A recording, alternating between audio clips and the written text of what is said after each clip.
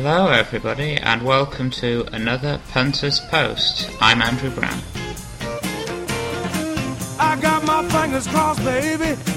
Well, then I'm hoping for the best. Got my fingers crossed, baby. Well, then I'm hoping for the best. Yes, I'm gambling on my future, my livelihood and all the rest. Yes, welcome back everybody, and goodness me, the Cheltenham Festival is nearly 3 weeks behind us now. Festivals are a bit like London buses, aren't they? I've spent 11 months waiting for one, and suddenly 3 come along at the same time. Before I get my act together and put this Cheltenham Review podcast out, Aintree is underway. Indeed, it's 2/3 over, and we've got a very fair idea of how some of the form from Cheltenham has worked out. The likes of Alberta's run franking the form, but disappointments from the Paul Nicholas Triumph hurdlers, or his 4-year-old hurdlers rather, and numerous others. So there's the Aintree form to be picked apart, but I haven't actually had enough of a chance to look at that to review it today. This podcast is so late because work has been taking over life since the Cheltenham Festival finished. I've barely stopped.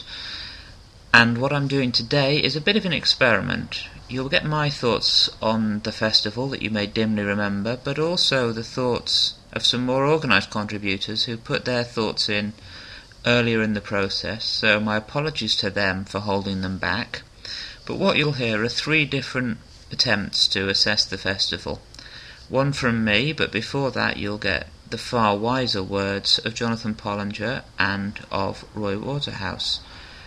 So without further ado, I'll turn over to the aforementioned Jonathan Pollinger. He writes for JP Festival, he tweets, he's Cheltenham resident, he's a very knowledgeable man, he's had a very good festival, he's one to keep an eye on, so do dig out his blog. Do follow him on Twitter, and do enjoy his pearls of wisdom here.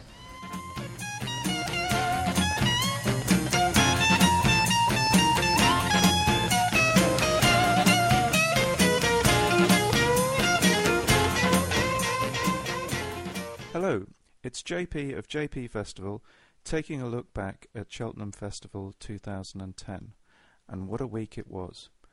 For many, the key feature of this festival was the eclipse of well-backed horses, one race after another. For me, though, the main theme was a changing of the guard in the 3 main championship races. In the Champion Hurdle on Tuesday, we saw the 6-year-old Binocular fulfil his potential with a spectacular performance, taking the crown from his year-older stablemate Punjabi.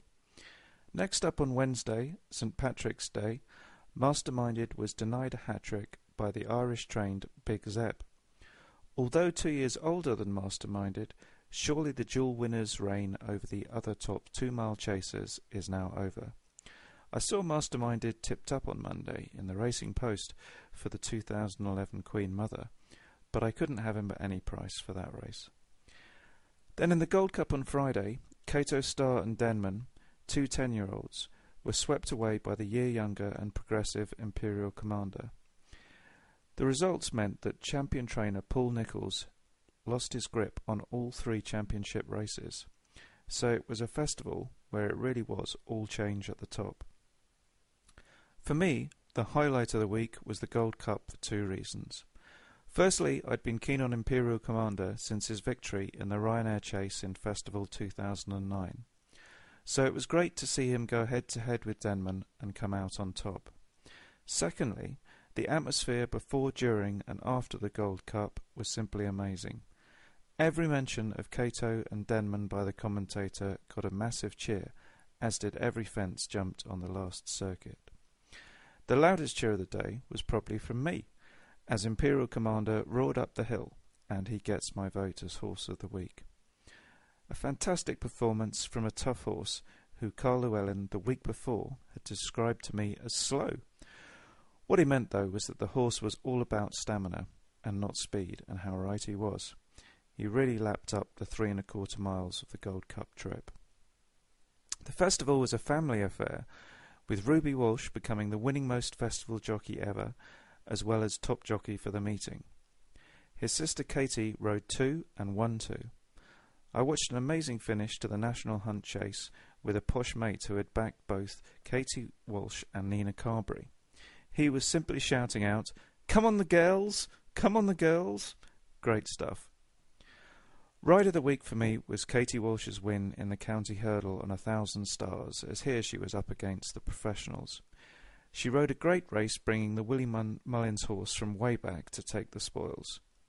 The best aspect of the week for me was the depth and range of emotions of the occasion. All of life's pleasure and pain was on show. From the smile on AP's face in the winner's enclosure after the champion hurdle, through to the groans from the stand as Cato's star came down in the Gold Cup, one could feel a real connection with it all. The great thing about racing, particularly jump racing, is that as a fan and a punter, you really are part of the sport. The worst aspect were the inadequate facilities. We have put up with crowded bars, toilet queues, and standing up all day for too long. Yes, I am getting a bit older, so perhaps these things matter a bit more. And did I mention the old TVs and poor quality sound system? Perhaps I'm getting a bit grumpy too.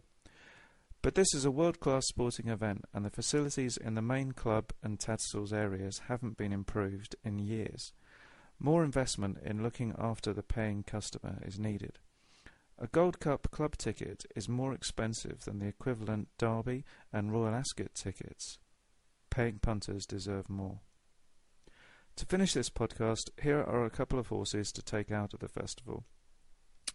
The Willie Mullins trained Enterprise Park was my banker of the meeting, so it was disappointing to see him pulled up before the 4th flight in the Albert Bartlett on Friday. He'd hit the 3rd hurdle and injured a leg muscle. He'll be put away for the season now, but could develop into a top-staying hurdler. Unbeaten and progressive before Cheltenham, I feel that he'll improve further when he's racing on better going. 33 to 1 is a very fair price for the 2011 World Hurdle. Weapons Amnesty impressed with his jumping and the straightforward way he went about his business in the RSA Chase on Wednesday. The focus after the race was on the eclipse of Long Run and Punchestowns, so the winner has slipped under the radar a bit. Let's not forget that the race was being billed as the hottest RSA Chase in years. Weapons Amnesty is an old-fashioned solid chaser who jumps well. He'll now be campaigned for the Gold Cup. 10 to 1 for that race, about a young progressive stayer in a division dominated by older horses, could well prove to be value. This is JP of JP Festival, signing off. Good luck out there.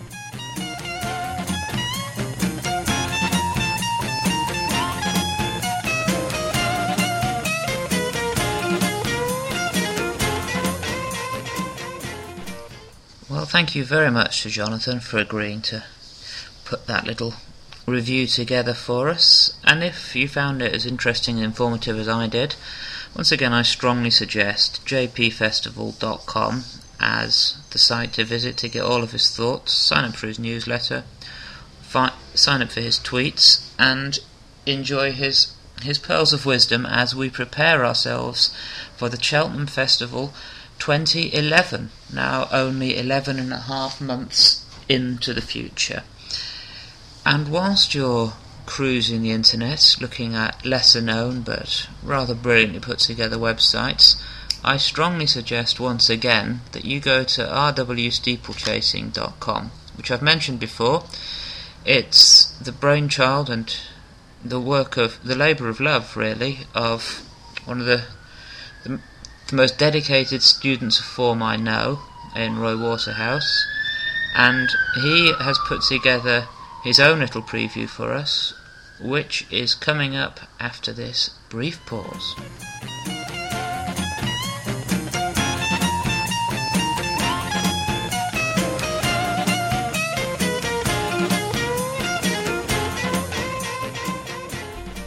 So there goes another Cheltenham Festival. The punters took a pasting, and the Gold Cup made the front page of the Sun on Saturday. Only one of the 4 bankers of the meeting went in, and the ground changed on Friday. Banker number 1 blew out in the very first race, the Supreme Novices Hurdle. There was the odd less than fluent jump by Dungweeb, which his fans would have been worried about, but they didn't prevent him from finishing any closer than third to the free-going Menora, with the Toadstool Trophy winner Get Me Out of Here splitting the pair. I should have taken it as a bad sign when Sizing Europe, the horse who let a lot of people down in the 2008 champion hurdle, won the Arkle, with not much in hand from Osana, who finds as little as the winner does under pressure, with 3 fancied runners failing to perform. Soft ground is important for Captain CB, the favourite, but there was no obvious reason for the below-par performances of Sportsline and Riverside Theatre. After the champion hurdle, one was left thinking that there is simply no point in having any of the trial races. The horses that came to the fore in the best prep races in the build-up, the likes of Go Native and Solwit, blew out. Only the runner-up Khyber Kim, the Boyle Sports International winner, upholding the form of his trial, and those that had fluffed their lines, the likes of the winner Binocular and Zainal, famous for his defeat at 14-1 on in the Moor Battle hurdle at Kelso, coming through. The 3-runner contenders hurdle at Sandown, which Binocular won, actually ended up a surprisingly strong race, with the runner-up D.E. Williams running second in the county hurdle on the Friday, but it might be worth completely disregarding everything that happens in the build-up to the 2011 champion. Wednesday was supposed to see Masterminded make it 3 Queen Mother champion chases, but with the benefit of hindsight, it was Mahogany Blaze who he beat in a renewal of the game-spirited Newbury that proved a red herring, a bit like a champion hurdle trial. A horse that had been beaten further by Twist Magic and Petit Robin separately previously, and it wasn't a surprise that he was a well-beaten 4th to Big Zeb. So where now for Masterminded? But the best Irish hope for the Queen Mother beforehand was Big Zeb, and he beat for Paddy de Plaster, that one finding little as usual, and Kalahari King, who didn't look to be applying himself fully. The opener on the second day, the Neptune Novices Hurdle, formerly the Sun Alliance Hurdle, was probably won by a decent prospect, Pedlar's Cross, who'd done his winning over 2 miles, but conclusively proved himself over the longer trip here. He'll do well back in trip next season. He wouldn't be the first to win this race, then go on to achieve better things back over the minimum trip, would he? The first of 3 horses to become dual festival-winning horses at the meeting in 2010 took the RSA chase. Weapons Amnesty's jumping must improve, but with the possibility that we are entering a post-Courtauld Denman era that will be interpreted as ordinary by comparison, this one could be in the frame in the 2011 Gold Cup. Nicky Henderson talked up 2 of his 3 runners as the best staying chasers he's ever trained, but with Punchestown's not performing and Long Run's jumping not up to scratch, his argument doesn't stack up. Plenty of punters wouldn't agree, but it made a nice change to see a British-trained horse win the bumper, and it's to be hoped that the Colin Tizard Yard's Q-Card can crack it as a novice hurdler next season. Having beaten Al Feroff, winner of the Grade 2 bumper at Newbury's so-called Super Saturday meeting in February, the form looks strong. And so to Thursday, and Pocolin looked a solid favourite in the first of the day's Grade 1s, the Ryanair chase over 2 miles 5 furlongs, but the bookmakers drew again as Alberta's Run, who, on his going days, is a good chaser on good ground, was in the mood to compete, and took the win. Not for the first time other fancied ones didn't perform. The Paddy Power Gold Cup winner Tranquil Sea better on softer ground, and Barber's Shop checking out readily, looking one best avoided in future. This festival badly needed a star performance, with Masterminded letting the side down and Dungweeb below most people's expectations. So thank heavens for big bucks. Arguably now the best hurdler in training over any trip in Britain and Ireland, he wasn't troubled to take his second world hurdle, and provided he stays clear of injury and illness, it's hard to see anything beating him in 2011. And that Time for Rupert, an improved staying hurdler in his own right this season, was the one to chase him home. That gives the form a very solid look.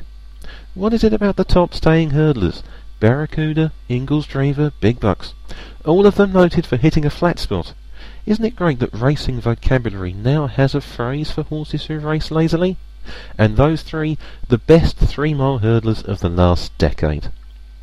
Some punters were probably out for the count as Friday came round, while others with deeper wallets might have recalled the line from the beautiful South song, good as gold, stupid as mud. got enough money for one more beer, I'll carry on regardless. One more drink and a few more lumpy bets. I have a feeling that we're about to enter a distinctly ordinary era of national hunt racing, and a worrying prelude to that has been the worst season that I can remember for juvenile hurdlers.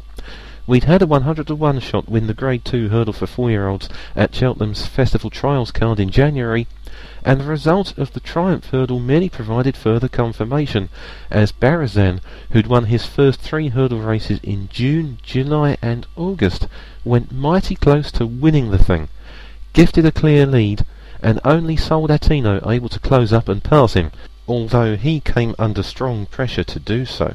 At least the race was won by one of the better 4-year-olds. When you watched the Albert Bartlett, the Grade 1 novices hurdle over 3 miles, it became apparent that the ground had changed dramatically from the good going that the meeting started on. Several were already well beaten by the home turn, and this was a funny result and no mistake, with Bertie's Dream, who'd also done his winning in the summer, 2 of his victories coming at Sligo, which is to the likes of Punchestown what Cartmel is to Cheltenham, coping best with the softened ground. However, what makes this form really suspect is Kennel Hill's finishing 3rd. Kennel Hill is better known for refusing to have anything to do with it, having got out of winning and got out of starting on separate occasions previously, and I'll be shocked if any runner from this race goes on to achieve anything next season.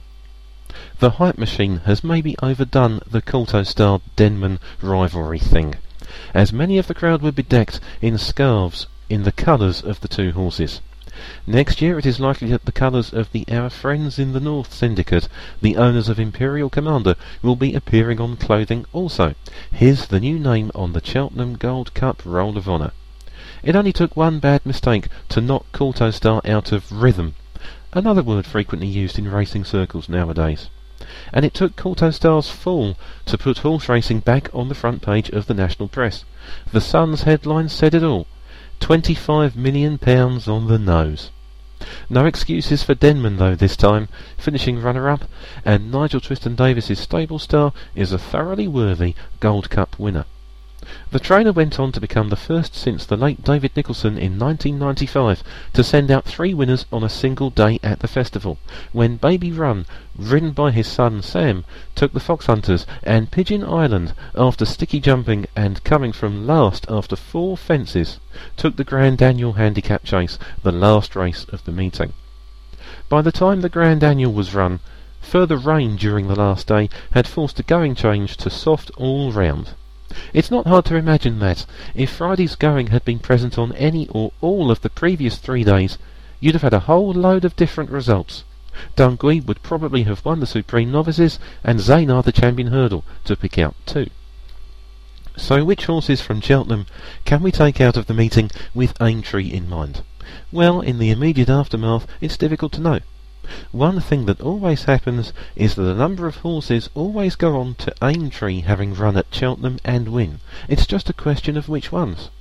Imperial Commander, however, is unlikely to be one of them if he goes to the Merseyside venue, as he's emphatically best when fresh, and, having put his heart and soul into the Gold Cup, may well not be the same horse if running in the Tote Sport Bowl over 3 miles 1 furlong of the Mildmay course on the opening day of the Grand National Meeting. But perhaps the ones to pay particular attention to at Aintree are 2 who didn't run at Cheltenham. The better of Leopardstown's 2 Grade 1 3-mile chases this season was easily the Lexus Chase run at Christmas, which was won by What a Friend from Money Tricks.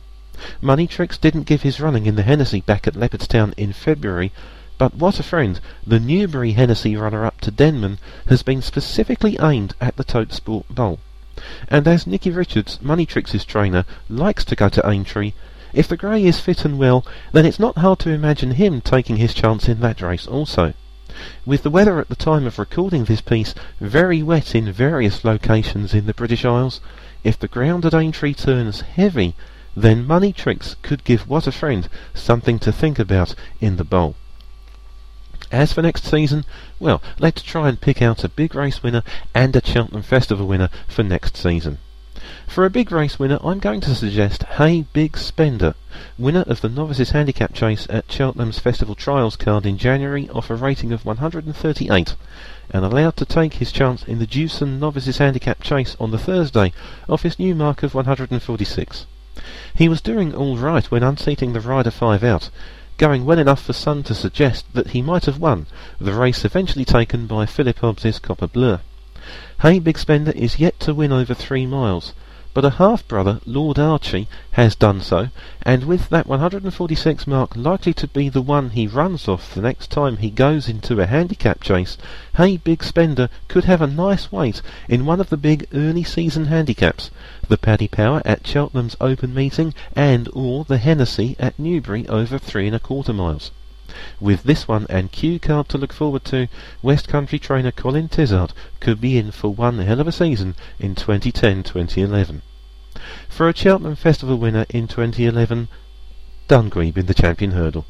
Sure, his jumping has been suspect for all of this season, but it didn't prevent him from getting a better finish in the Supreme Novices, as with the prevailing going on the Tuesday, the race simply didn't suit hold-up horses. All the same, his hurdling can improve, and granted that, he could be up for taking Binocular's title. So hopefully Dungrebe will be back, along with the rest of us punters who are licking our wounds.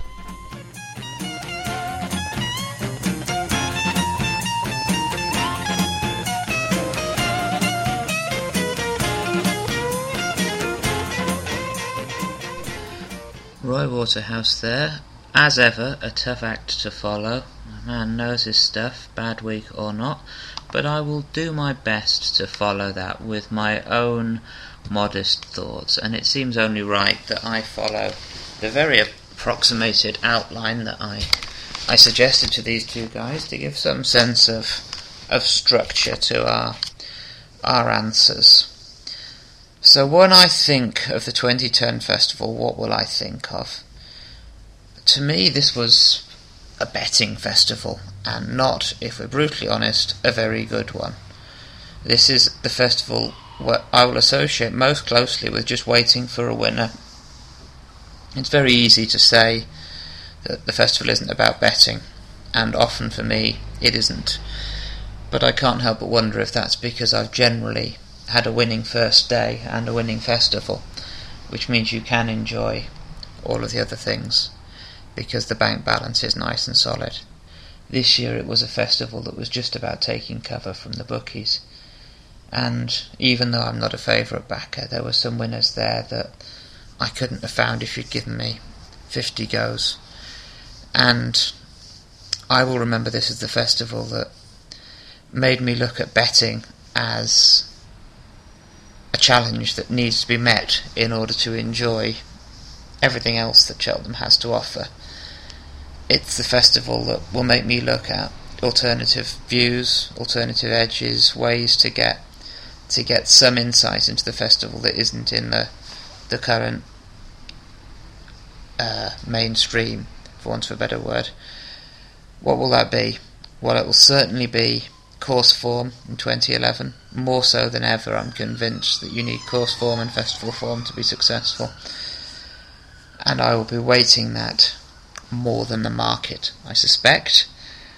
And something else I will be looking at is, as I say, alternative ways to read races. I'm at the moment deep in studying various things. Books I'd recommend that are on my shelf at the moment being read and reread are Ben Aiken's Narrowing the Field book, which is about using the dosage method in national hunt racing. Steve Christ has written a book about picking exotics, and that's effectively how you can play multi-horse or multi-race bets successfully, and that's a real eye-opener. And thirdly, the great Steve Mordin's book, Nick Mordin's book, I should say. Jack has convinced me that it's worth digging it out, and I've been reading his views on systems, and I wonder if between these books and with a great deal more form study, I'll be back in 2011 for some winners. But 2010 will be remembered primarily as the festival where the bookies hammered the punters. But moving on to happier things, horses to take from the festival. Well, there were many winners who I would look to see do well, and having waited to do this until after the Melling Chase, it would be easy to say Alberta's Run, but I won't do that. And to me, Pedlar's Cross is the one to keep an eye on. You can take any of the winners and expect them to do well. Pedlar's Cross is young, inexperienced, didn't necessarily have conditions to suit, you might have thought, but he looked top class in disposing of what was a very good field in the Neptune as they ran scared from Dunguib. To me, he looks top class, he looks versatile. Few of the horses he beat had excuses for being readily disposed of. The McCain yard is going places, and I'm glad they've got a really top-end horse to be their flag bearer upon the retirement of White Oak. And good for Donald McCain, good for racing, and good for Pedlar's Cross. I'm confident that we'll see him going well next year, whether that's in staying hurdles or, as I suspect is more likely, going over obstacles. And he's over the larger obstacles, he'll be one to watch if he goes novice racing. Now, for a horse who was beaten, who I'd take from the festival, as I don't think that's Sirens for me, I've got time to tell you. It's too easy, isn't it, to pick a horse from the bumper? They're all good horses. They're all worth following. Most of them win. But I'm going to do it anyway, because Dare Me from the Hobbs Yard impressed me coming into the bumper, had good form, and finished ultimately a very well beaten 6th, but that's because he was done for toe. He's a dour stayer on pedigree. He's been bought by Trevor Hemmings, which is always a sign of a stayer, one who's probably a chaser in time, but he looks to me like he could be a very decent novice hurdler next year. The only negative that I can see is that he's 7, which is a little old to be going novice hurdling. The Trends boys won't like it, but he is my idea of an early contender for the likes of the Albert Bartlett, as well as races on softer ground over the winter next year. And as I say, I'd expect him to be going at least 2.5 miles every start from here on in, but we shall see. Now, the ride of the week is something I found very difficult. To me, there were 2 contenders for this. One of them I'll come back to. I found a way around my problem. But actually, I'm going all the way back to the first race, and Menorah won the Supreme, but it was Dickie Johnson who got him there. And it's too easy to give these nominal awards to, the horse who makes up the most ground after the last fence, or the horse who has to be worked hardest from the beginning. And this wasn't a Wichita Lineman McCoy production, but it was what Dickie Johnson does so well, and the quiet professionalism that he has and he relies on really shone through on a big occasion. He's a star of racing. In a McCoyless era, he would be peerless with 2,000 wins. He's a very special jockey, and this race was fantastic. Menorah was always in the right place, always had a good sight of his hurdles, always took them in stride, and Johnson knew where to kick and had his horse flying between the second last and the last hurdle, and got a few vital lengths that none of the others could get back. He's been beaten next time out, which isn't a total surprise to me, but he's a good horse, but it was the jockey who got him there, and a really, really terrific ride from Richard Johnson. Now, that was a difficult decision. Horse of the week wasn't. It was very, very simple for me. Big Bucks is the best horse in training. I said that coming in. I can't get over his performance. I thought it was just masterful. Great ride from Ruby Walsh, really kept him up to his task by not letting him go clear of time for Rupert any earlier than he needed to. But a special horse. What are they going to do with him? Well, it'd be crazy not to have a crack at the World Hurdle again. He won at Aintree over 3 miles and won nicely enough, but 3 miles at Aintree isn't really far enough for him. The true run, difficult to get. 3 miles of the World Hurdle is just about a sufficient stamina test. But if there were 4 mile hurdle races, Big Buck to be winning them even more comfortably than he wins over 3 miles. So for me, I would be looking to send him out for a mixed campaign over fences and over hurdles next year. There is this belief that he had a failed season as a chaser, in which he could easily have won his Hennessy off a big weight. He's a good jumper. He's perhaps not quite good enough for the really difficult, challenging courses, and Newbury with its water jump and some of its quirky fences, and the likes of Cheltenham and Sandown. Maybe it's best to avoid chasing there, but there's some biggish prizes that can be gone after over less challenging fences that would have him running over a distance that would suit him. For instance, the Midlands National at Uttoxeter or the Scottish Grand National. Now they clash with the Cheltenham Festival and the Aintree Festival, but I might be tempted next year to run him in the World Hurdle and then turn him out in the Scottish National. It would be an extraordinary double, but it would bring a lot of pleasure to a lot of people, and the extra trip, the bigger obstacles at Ayr, which to my mind are something between a proper fence and a hurdle. It seems to me there'd be a lot that would suit him, and to see him lumping top weight in a handicap, we might get somewhere close to finding the bottom of this horse, who will only ever do as much as he needs to, but is very, very special. Now, I asked my contributors for their idea of the worst aspect of the festival, and none of you need me to tell you what I think it is. It's the stewarding, once again. I'm going to keep saying it, but I'll keep it to a minimum this time. They need to shut up and let these riders ride. The whip bands need to be kept to a minimum. They need to stop mucking about with different fences and different locations. There's only whip bands because they're giving them out. Just stop. It's not that difficult. That being said, I should praise the starter this year. After the fiascos we've had in previous years, every race went off within a minute or two of the post time, and every race went off first time without a hitch, without any horses being dramatically inconvenienced. So some of the organisation improved, but the stewarding still needs to improve. And one more wish, Cheltenham, if you're listening. 7 races on a card, if you please. I know there's frustration about expanding to a 4-day festival, and I can understand that. But we've got a 4-day festival, and some of the races that have come in have been great, and it's hard to imagine a festival without them. I could do without the Fred Winter, but apart from that, I'd keep every race.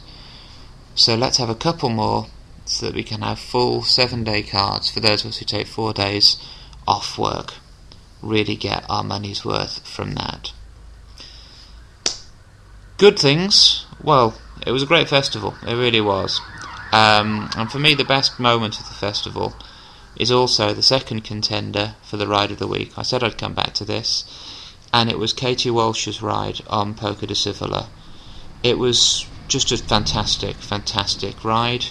She ran the horse very well, put it, under pressure, stuck to it, gave him the kind of ride that sexists would say women can't give their horses.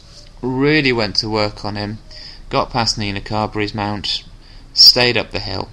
A terrific ride, but the reason I have it down as a moment of the festival is the reaction.